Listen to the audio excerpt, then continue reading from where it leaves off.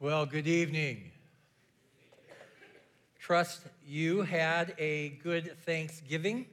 My wife and I had a wonderful time. We went down and we did Thanksgiving dinner in 2 hotel rooms that we had put together so that we could just have some time with our family. We were there for 3 nights, and I drove back this afternoon, and it's good to be here. For those of you who don't know, my name is Greg, and I'm one of the pastors here. And it's been a long time since I've been in the saddle up front. And so I ask you to be a little bit more patient with me. I want to start out my message in a different way, if we can. And it's going to be with a line. And it's a statement that I'm going to share. You're never going to see it on the screen. You're going to hear it throughout the message at different junctures. Sometimes it'll make sense to you where I placed it, and sometimes you won't have any idea of why I placed it there. But I want this to be in the back of your mind during our time together. And the statement is this: God is not confined by your situation. God is not confined by your situation. And by that, I simply mean this. Sometimes we think that we can mess up in such a way that God cannot help us. Sometimes we have a situation come our way. We have no idea how to approach it, how to change it, how to work through it. Maybe there's a conflict. Maybe there's a problem at work. Maybe it's just a personal thing that you've been working on, and you're stuck. And your thinking is, this is my fault, and God cannot help me here. God cannot help me in this. So I want to say it again. God is not confined by your situation. About 2 years ago, I shared a little piece of a message by a guy by the name of Pastor Alistair Begg. He's from Cleveland, Ohio. And some of you are going to say, well, you shared it with us before. You're not really good. You take other people's stuff, and that would be true. And I just want you to know this is something that's going to set the foundation of what we're going to be talking about for the next few minutes. So I want you to imagine you fell into a deep sleep, and you found yourself standing in line waiting to get into heaven. And when it was your turn, the angel behind the kiosk asked you, why should I let you be in heaven? Why should I let you be let into heaven? What would you say? And if you answer the question, or I answer the question in the first person, we have immediately got it all wrong. If we say anything along the lines of, because I accepted, because I believe, because I have chosen to follow, because of my personal faith, or because I am this, because I've done that, if our response is anything like that, we have erred.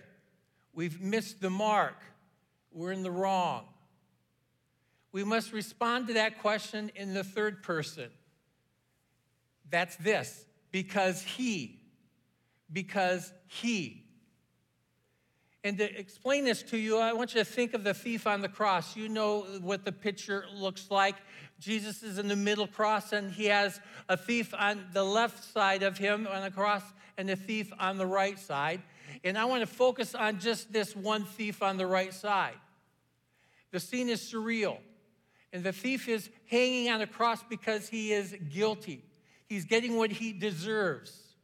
This is not a case of mistaken identity. He wasn't framed. This is not a situation where the wrong man got blamed for the crime.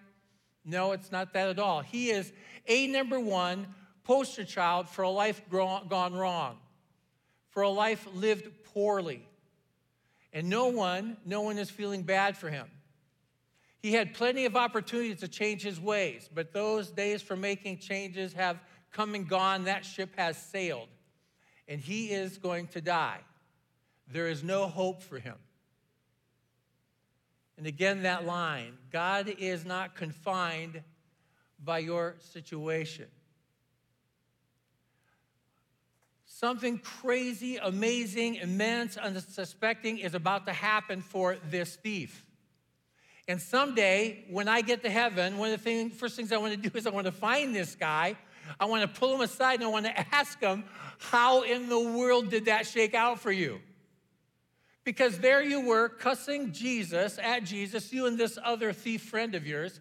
You're heaping insults on Jesus, and you never got baptized. You never went to Bible study. You didn't know a thing about church membership.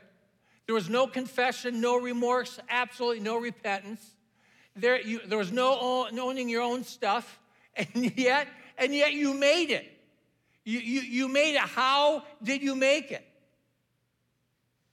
Imagine the angel that day when this thief, shows up at the gates of heaven. The angel gives the guy a quick glance or look over, and immediately he's at quandary of what this fella is doing here in this line. It's obvious he's not one of the regulars who would come in. And the angel, after a while, asks him, "Can I help you?" And this thief goes, I don't know. Okay, what are you doing here? The angel asks. I'm not sure. What do you mean you don't know and you're not sure? I don't know. You really don't know why you're here? I really don't know. He's baffled, so he goes, you stay here. I don't move. I'm going to be back. I need to get my supervisor. And the angel leaves for a little bit, comes back with his supervisor. The supervisor takes one look at this guy, and he too's thinking, this guy doesn't belong. And so he asks this guy, he says, sir, we just have a few questions for you. First of all, are you clear on this matter of justification by faith? And he looks at him and goes, I've never heard that before. Okay, hold on for a second. Let's just go straight to the doctrine of Scripture immediately. You surely know about that. And the angel, or the thief, looks at him with completely blank. He shrugs his shoulders. He has no clue what the guy is talking about. Eventually, out of frustration, this supervisor asks him this, then on what basis are you here? And the thief says this, the guy on the middle cross said I could come. That is the only answer that works. Jesus said it this way, no man can come to me unless the Father who sent me draws them to me. And what we're seeing in that verse is simply this, God woos us. He woos us. Jeremiah 31:3 says this, God says, I have loved you, O my people, with an everlasting love. With loving kindness, I have drawn you to me. Another translation that says this, God says, I have drawn you close. God woos us. He steps towards us. He takes the initiative. He opens up his arms to embrace us. And it has nothing to do with us, except God stepped towards us. And the word for that is grace. There's a lot of verses you can hang your hat on about this matter of grace. Probably Ephesians 2:8-9 is probably the best go-get-to classic on grace. And it says this, because of his kindness, you have been saved through trusting Christ. And even trusting is not of yourselves. It too is a gift from God. Salvation is not a reward for the good we have done, so none of us can take any credit for it. God is not confined by your situation. It's grace. This is all a work of God. It gets even better according to John 1:16. And out of this fullness, we have all received grace in place of grace already given. And that's going to sound weird to you, but I was trying to think, what is grace in place of grace already given? We've already had a heaping pile of grace given to us. And I overate this Thanksgiving, and my wife kept putting food on my plate. And that verse came to my mind. We are given grace in place of grace already given. For those of us who know Christ, and for those of us who have an accurate view of ourselves, we get grace. We, of all people, should be most grateful. I want to share a story with you. A story that you are so familiar with. In fact, so familiar with that as I begin to share it with you, you will struggle with wanting to jump ahead in the story.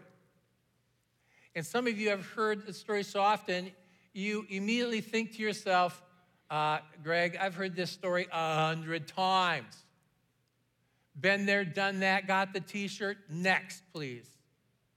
And my prayer is the next few moments that all of us in this would see something today in it that would be fresh and new.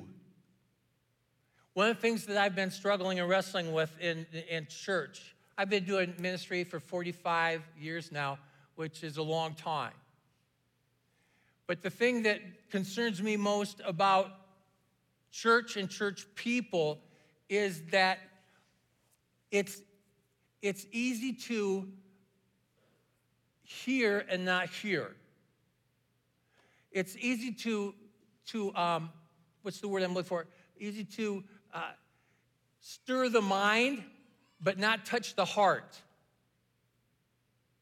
And that concerns me greatly today. And so I want this to be fresh and new. And I don't know, we're going to need God in order to have that happen. And to help that happen a little bit, I'm going to share another message piece that I came across entitled this, God Running After Humanity Who Barely Want to Be Found. And it might surprise you that this is one of my persons I like to read the most right now.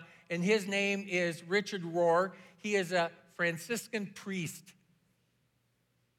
And sometimes in this little share I'm going to share with you, I want you to know I use his exact word and phrases.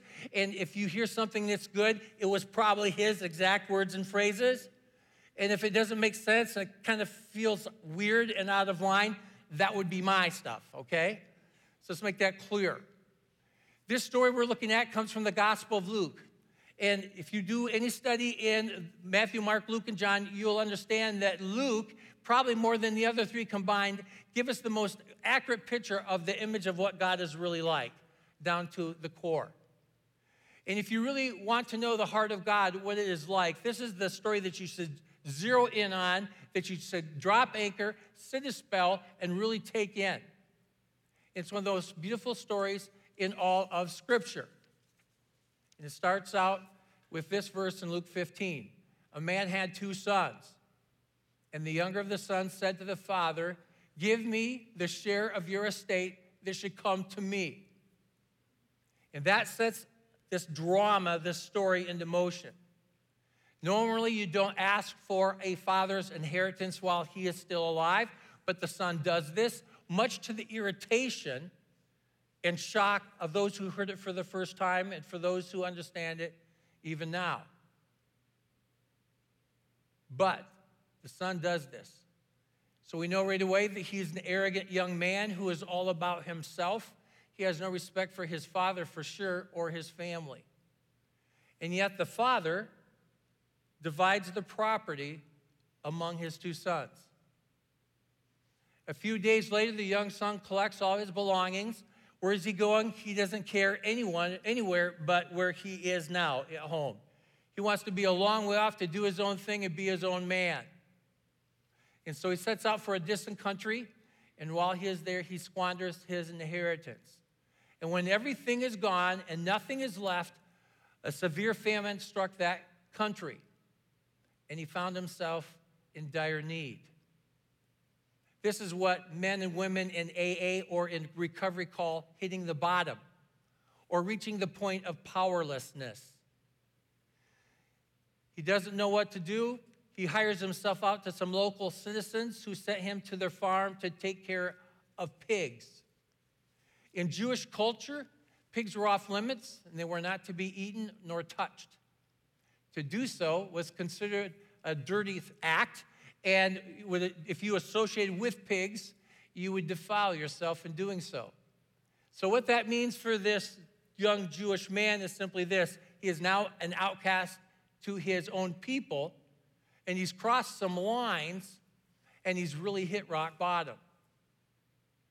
He was so hungry that he actually longed to eat his fill of what the pigs were eating, and nobody gave him anything, and he was so all alone.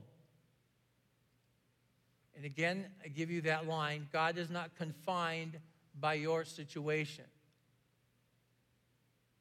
One day he thought to himself, that's one thing that he had a lot of on his hands, and it was thinking. Lots of time to think. So that we're clear, my guess is that much of his think tank time was negative. It had to be front and center. It was unavoidable. He was where he was, doing what he was, because it was his fault. My guess, if you've ever been there where you've messed up, failed, fallen, you understand that. Guilt has a way of intensifying. Shame is huge. The thought, it's my fault. Nobody else is to blame. What have I done? What am I thinking? He had a lot of time to think, and one day he had a good thought. He said to himself, how many of my father's hired workers have more than enough to eat? The answer to that was all of them. Why? Because his dad was a good man who took care of the people he was responsible for. And the boy said, here I am, a son, dying of hunger. I shall get up, and I'll go to my father, and I will say to him, Father, I sinned against heaven and against you. I am no longer worthy to be called your son. Treat me as you would one of your hired workers. That's a little humbling. This cocky kid who took half of the estate and threw it away. But it's his only hope. He knows if he stays there, he will die there. So he got up and he went to his father. And probably for me, one of my most favorite verses in all of the Bible, one of the most beautiful lines that is in this story is this. It says, while he was still a long way off. That bell was great. Did anybody hear that bell? It said that was perfect. So we have this son here, and I want you to catch this line. The image for every person who has ever done it wrong, which if you aren't familiar with yourself well enough yet, that is all of us. We never really get back to God. The Bible says it this way. Please catch this. This is from Romans. There is no one righteous, not even one. There is no one who understands, no one who seeks after God. All have turned away. They have together become worthless. There is no one who does good, not even one. Which means that if we come to the bargain table and God is on the other side, we got jack. We bring nothing to the table. Nothing that is going to give us penance or forgiveness or hope. I was thinking about this, and this is if you're around the church, I usually preach on the prodigal at least once a year because I feel like it's my story. I wonder how many times that son got up and started walking and then stopped and sat down going, this is not going to work. I don't deserve, my father's not going to forgive me. I wouldn't forgive me. I wonder how many times he got up and he started walking back to the pig pen and then sat down again. What am I thinking? I got to go home. I will not survive this. I will die. And then he'd get up and he'd start walking and he'd sit down and he goes, he will not take me back. I wouldn't take myself back. And then this line again. God is not confined by your situation. And it's in this hole, this dark hole, that God comes running to us. it says, while he was still a long way off, his father caught sight of him and was filled with compassion. And he ran to his son. And there's so much in that verse. I would love to unpack it for you. But the bottom line is, his father never gave up on his boy. And his father was looking and watching the horizon, hoping someday, some way, his son would find his way home. And I want you to think about that phrase. Who would have pictured God running towards us? Towards me. By the way, this is why this particular text in the Bible probably has converted more people than any other text or any group of textings combined. Because we're moved with that. Because we know our stuff. The more we know ourselves, the more we know our stuff, the more we have to say to ourselves, there's no way God would ever take me.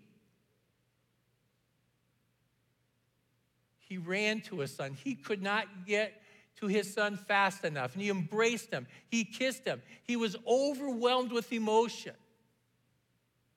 And it's in this father's just gushing all over his son that the boy that starts to repeat his memorized prayer. Father, I have sinned against heaven and against you. I'm no longer worthy to be your son. Now I want you to know, up until this last week or so, I saw this differently.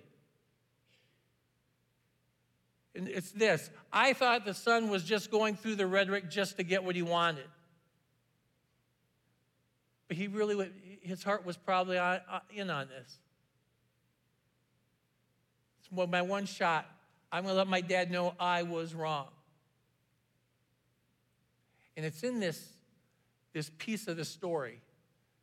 And don't miss this. Notice God's response to the unworthy, self-hating son. Again, which is all of us. The father, you read the text, the father cuts him off, doesn't hear his confession. Cuts him off, doesn't hear his affection. You know what he says? Quick, bring the finest robe and put it on him. Put a ring on his finger. You know what that means? You're back in the family, buddy. You're home. Put sandals on his feet. Take the fattened calf, slaughter it. Let us celebrate with the feast, because this son of mine was dead and has come back to life again. He was lost and has been found. In the New Testament, read it, the New Testament, Jesus' constant image of eternal life or heaven is a wedding feast, a banquet. And yet, I want you to understand, all through the scriptures, the New Testament, there's this division that exists between those who are wanting to come to the banquet and those who are not willing to come. And those who aren't willing to come won't come because this isn't the banquet they expected or they wanted. And the second son symbolizes that for us.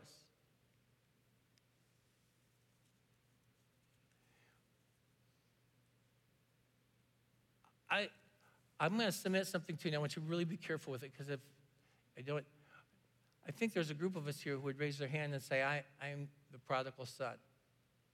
And then there's a group over here that would raise their hand and say, I'm the elder son, but I'm better than that guy. And in the church today, there's a lot of pointing finger and people saying, I'm the better guy. Like many of us in this room, me included, a lot of us have done it right. We make it a priority to come to church regularly. We serve on ministry teams. We sing the songs. We take notes on the message that week. We give financially to the church and the ministries we support. And it says the older son had been out in the field. Why? Because it was the right thing to do and he was responsible, but his little brother wasn't. And there's a lot of animosity there.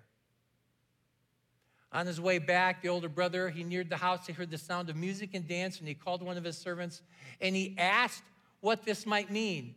And the servant said, your brother has returned home, and your father has slaughtered the fattened calf because he has him back. And I want you to understand, whether you're the prodigal son or the older son, all the father wants is to have his son back. God doesn't want you to be perfect. God just wants you at the party, sitting at the table. But Scripture tells us the older son became angry. He refused to enter the house. His father even came out to try to plead with them to join them. And the older son says this, "Look, all these years I served you." And you probably did. "And not once did I ever disobey your orders," and that was probably true. But here's the deal. It didn't make him a loving person. But it did make him an entitled person. I've earned this. You owe me. This isn't fair. And the older son was proud because he did it right. My guess that day that he came back and he heard the music, he probably was the first one in the field and the last one out of the field that day. He was proud. He gave himself an A. And if he had a theme for his life, it was this: I am better than him. He says to his dad, "You never even gave me a goat to feast with my friends. But when this son of yours," you catch that, don't you? This son of yours, not this brother of mine, this son of yours, who swallowed up your property and threw away generations of hard work and responsibility, for him you slaughter the fattened calf. Now, I think it's pretty clear to us that the father in the story is God. It's pretty clear. And as I said earlier, if I asked you to raise your hand if you're a prodigal son, there's a group of you who would raise that hand. And if I said, raise your hand if you're one of the older son, if you're the older son, there'd be people who'd raise their hand. But here's the thing I want you to understand that I think in this story. I think it's both and.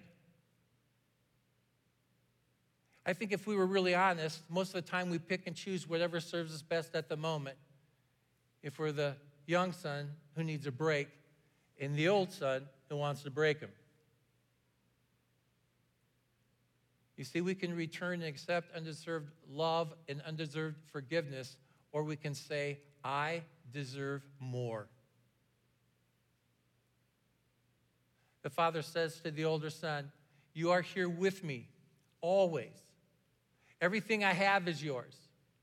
We must celebrate now and rejoice because your brother was dead and has come to life again. He was lost and has been found. Richard Rohr says this, on some levels, it seems to me that we need to be lost before we can be found. You need to do it wrong before you can get it right.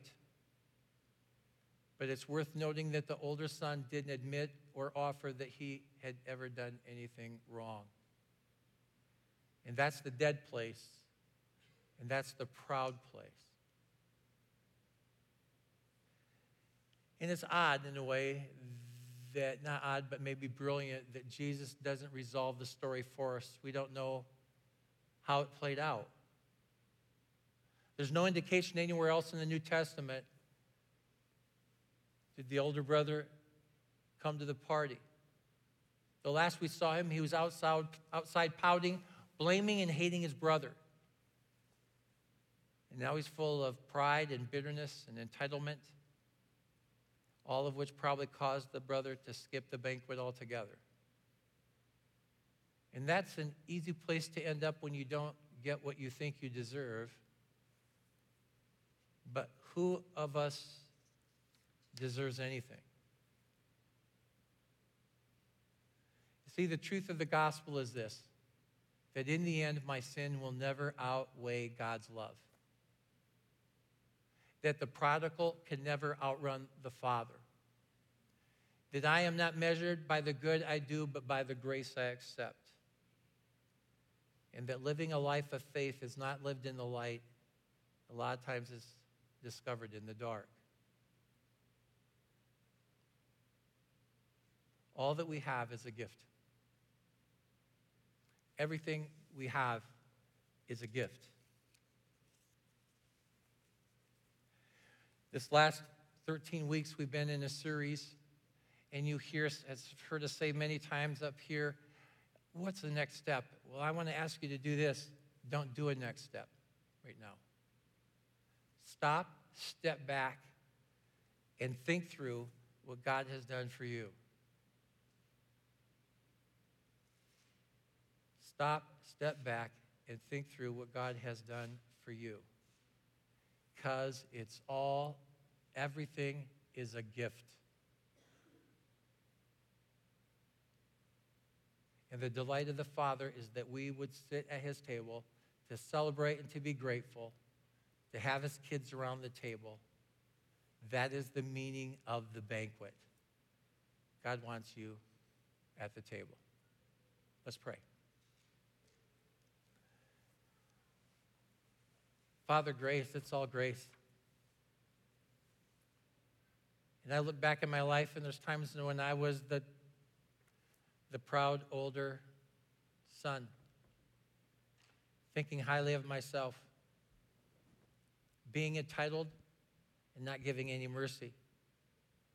And yet at the same time, Father, I'm grateful because I was a prodigal son. And you stepped towards me and embraced me long before I thought I deserved to be embraced by you. Father, this last weekend we celebrated Thanksgiving. There are people here who I know because I talked to a few this night. Some of us, this is the first holiday without a loved one. It's usually at the table. Maybe it's a situation where the marriage tanked and this is the first holiday that you weren't together and you had a divided family. Father, maybe we're stuck. We're just stuck. And what we need just to come to you and come to the table and take the gift of grace that you offer freely. Father, gratefulness is key. It's key in life. And for us that walk with Christ and know Christ, we understand it has not just extreme value, but value for all things. Thank you for loving us. Thank you for stepping towards us. And help us to be those who give and step towards others. And I pray this in Christ's name. Amen. Amen. Thank you, Greg. Hey, we are so glad that you are here with us. We were just praying before the service. You were prayed for, by the way. Every time you come, we pray for you. And so we were praying that, recognizing that you're not here by mistake. You are not here by mistake. And we hope and we pray that in one of these services with us, that you take one thing. That you take one thing away. God reminds you of something. He showers his love on you. And this is a good reminder for me. It is all a gift. As we head into the Christmas season when gifts are wrapped and under the tree and packages, this is the gift. This is the gift. So before you go, I want to share a quick 3 things. By the way, my name is Ezra. That was not one of them. That was for free. 3 things. If you are new with us, before you leave today, would you please stop by the welcome desk? We would love to know if you're checking us out, seeing if this is a place for you. We would love to get to know you, get your name, and we have a gift for you there. So stop by the welcome desk. If you're online, welcome also. And I'm so glad you were with us. Click that button, and we'll be in touch with you. Second thing, if you need prayer after this service, we will have a prayer team down front. There's nothing magical up here except that we are together and we're praying. And so come if you need prayer for anything. We are glad to be with you in that. And finally, Christmas is coming. And Christmas is a time when a lot of people come to church for the only time of the year. And they get to hear about Jesus. And if they can come with you and hear about Jesus, we believe that he will move in their heart. And we believe that with all of us, he will speak to us and speak through us, and that their being guests here would be good. So if you would, think about who you might invite to our Christmas services coming up in a month. You have a month to think about it, but invite your friends, invite your neighbors. We would love love for them to hear about Jesus, even if it's the only time the whole year, it will not go on empty ears. So think about that. That's all. That's my 3 things. Thanks for coming. We are so glad you are here. We love you, and we will see you next week.